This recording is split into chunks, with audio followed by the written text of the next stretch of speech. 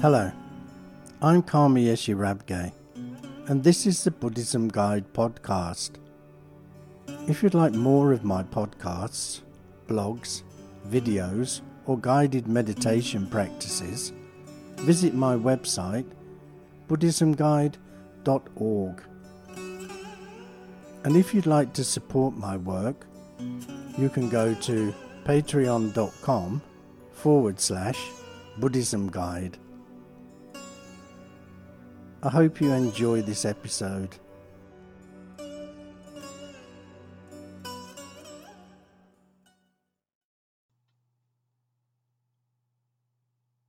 This episode is called Staying Focused, and it's part of the Buddha Dharma series.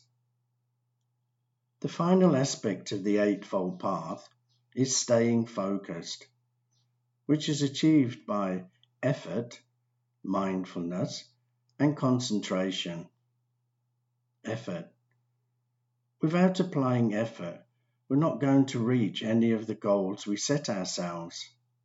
Here, I wish to highlight the effort required to avoid harmful acts and develop helpful ones. These are split into 4 parts, namely, the effort to avoid, the effort to overcome, the effort to develop, and the effort to maintain. Here is a list of the harmful acts we need to avoid and overcome: violence, stealing, sexual misconduct, lying, divisive speech, harsh words, gossiping, greed, ill will, and inappropriate view. We have to put in a great effort in order to avoid these 10 harmful actions. And this is achieved by setting ourselves boundaries and ensuring we stay within them.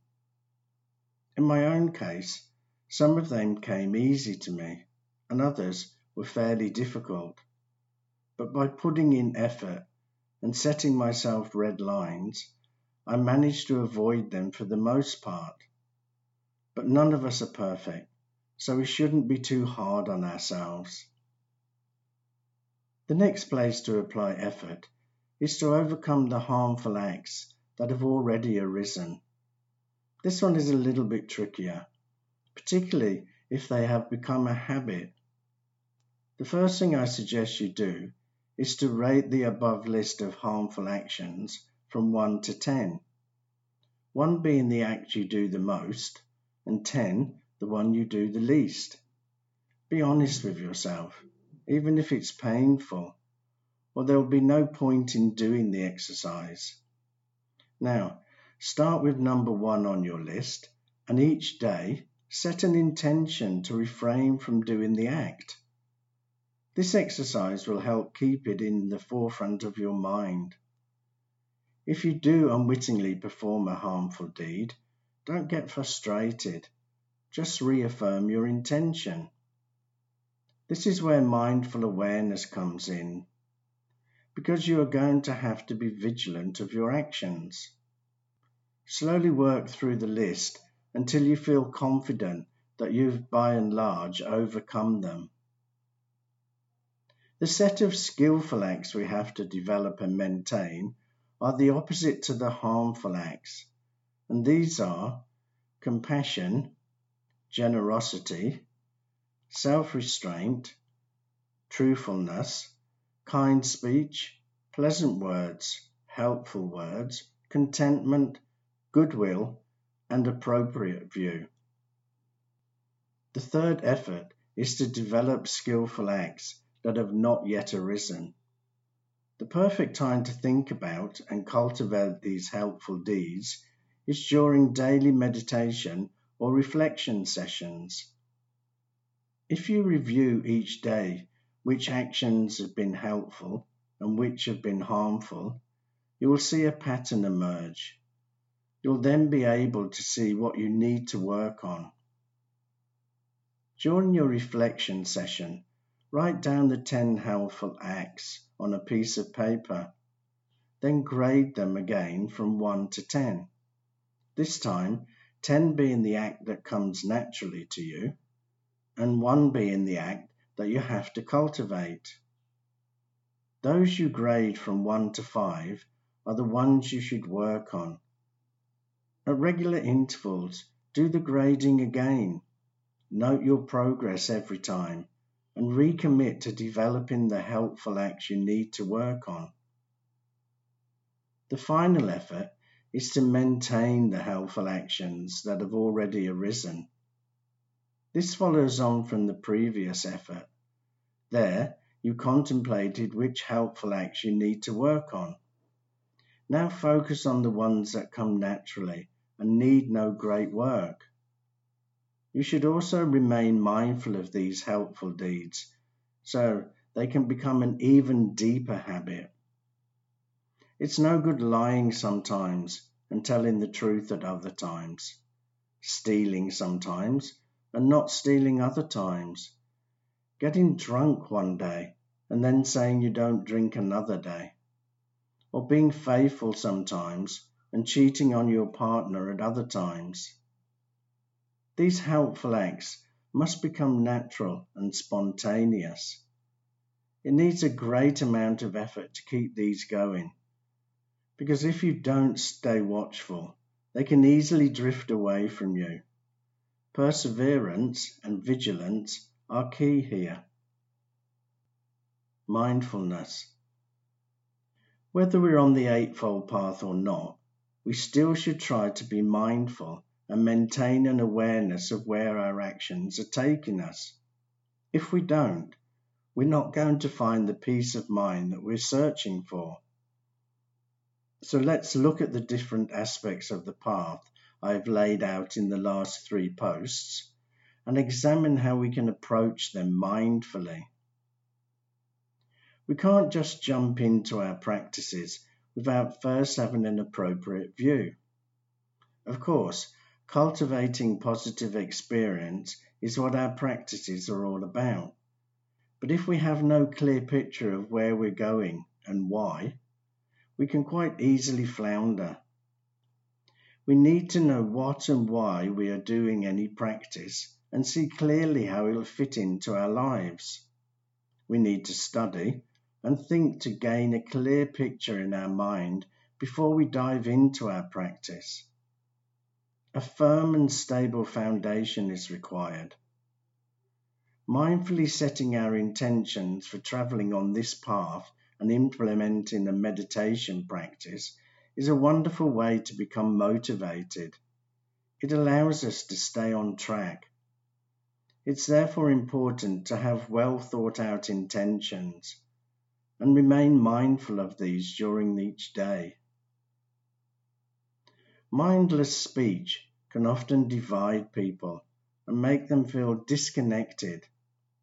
In contrast, mindful speech helps us heal rifts and make better connections with each other. I feel that if we can practice mindful listening, which is being totally engaged with the other person and allowing them to finish their sentences, mindful speech arises naturally, and we can enjoy genuine dialogue.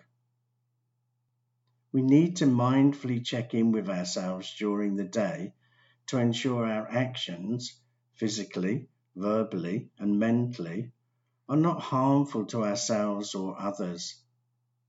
This strengthens our practice, so we maintain the goal of responsible living. Usually, livelihood equates to survival, earning money so we can live. But when we're being mindful of our work, we can see that it's also about contributing to the common good. It's not just about money. It's also about giving back to society. We have to be mindful of any harm we may be causing ourselves and others. Of course, we need to put effort into whatever we are doing on the path to ensure success. But there is such a thing as too much effort. We need to be mindful of the amount of effort we are putting in. If the effort is causing tension, it is too much. If the effort isn't producing any results, it's not enough. So be mindful of how much effort you're putting into the path and your practices. When we are being mindful, we are fully aware of, but not tangled up in, the various aspects of our experience, the emotional, the physical, the spiritual, as well as the social. Mindfulness covers our complete engagement with life. I'll talk more about mindfulness in my next post. Concentration. If we wish for a mind that is at peace, we need to learn how to focus single-mindedly on an object of meditation. However, what I want to highlight here is a particular type of one-pointedness. It is a wholesome type of concentration. A killer about to murder his victim, a soldier on the battlefield, or a burglar about to break into your home all act with a concentrated mind. But they can't be classed as a wholesome one-pointedness. Buddha stated that appropriate concentration is dependent on the development of all the preceding 7 steps on the Eightfold Path. He stated, "Now what is appropriate concentration with its supports and requisite conditions? Any singleness of mind equipped with these 7 factors, appropriate view, intention, speech, action, livelihood, effort, and mindfulness, is called appropriate concentration with its supports and requisite conditions." While concentrating on appropriate view, you have to stay focused on cause and effect. Whatever intentional acts you do, be it with body, speech, or mind, will create a reaction in the future. You have to be naturally aware of this fact whenever you perform any intentional action. You also have to stay focused on the impermanence of everything, or you may find yourself getting attached to things, which in turn will cause you to suffer. We tend to have a fixed and solid sense of self, which is not an accurate view.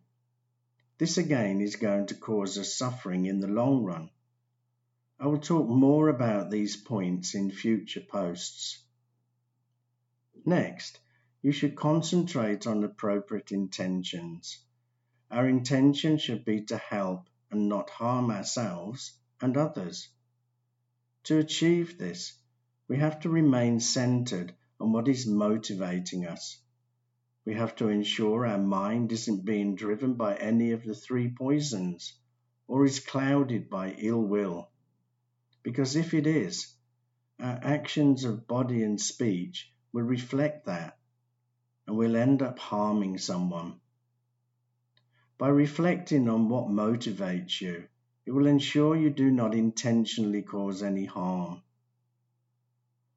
Now we come to concentration of appropriate speech. A lot of the time, we open our mouth before we engage the brain.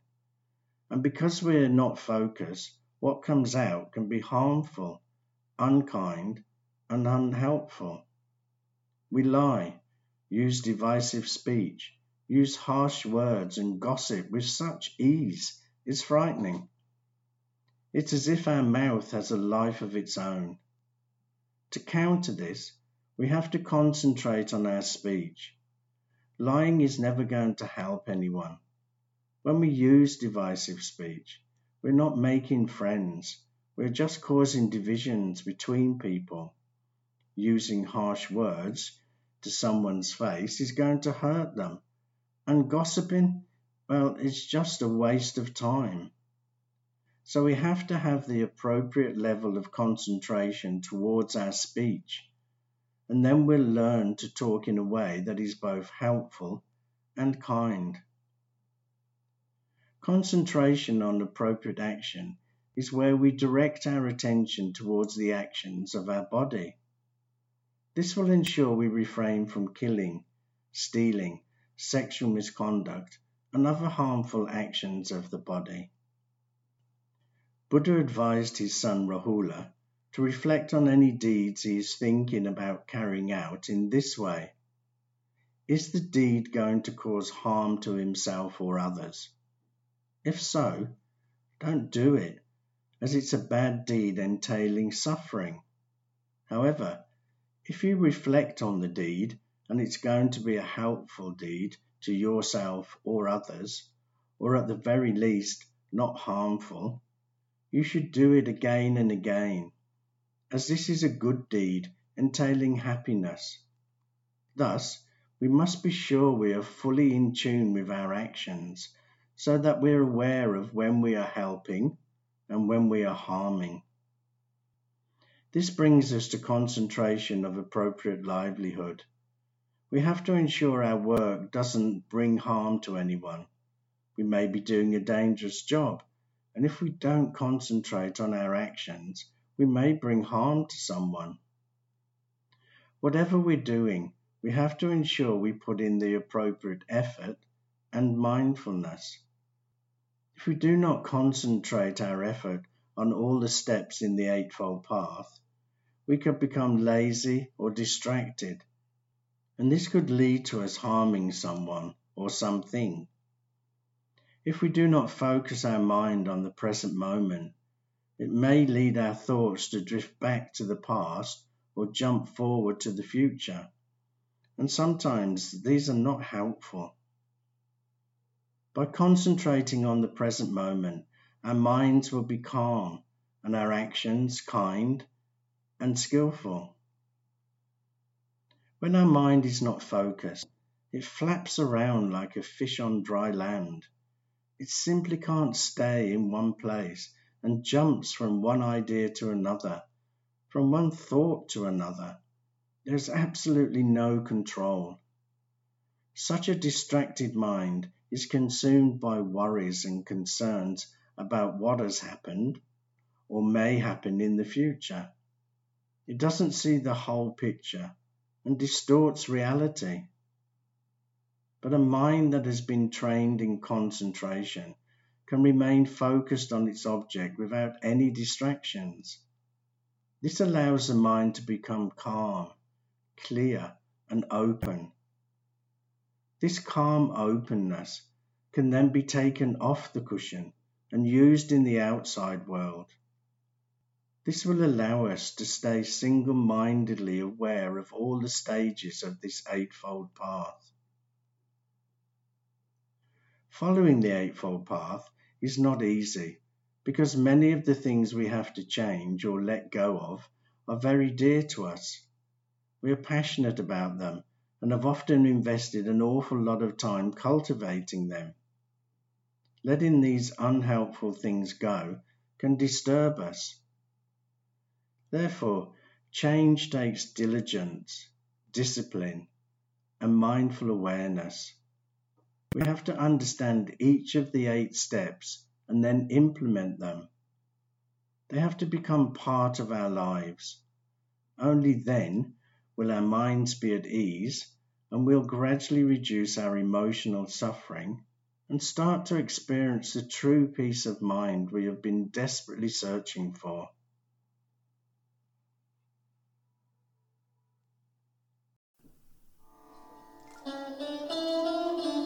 This is the end of this podcast, and I really hope you enjoyed it.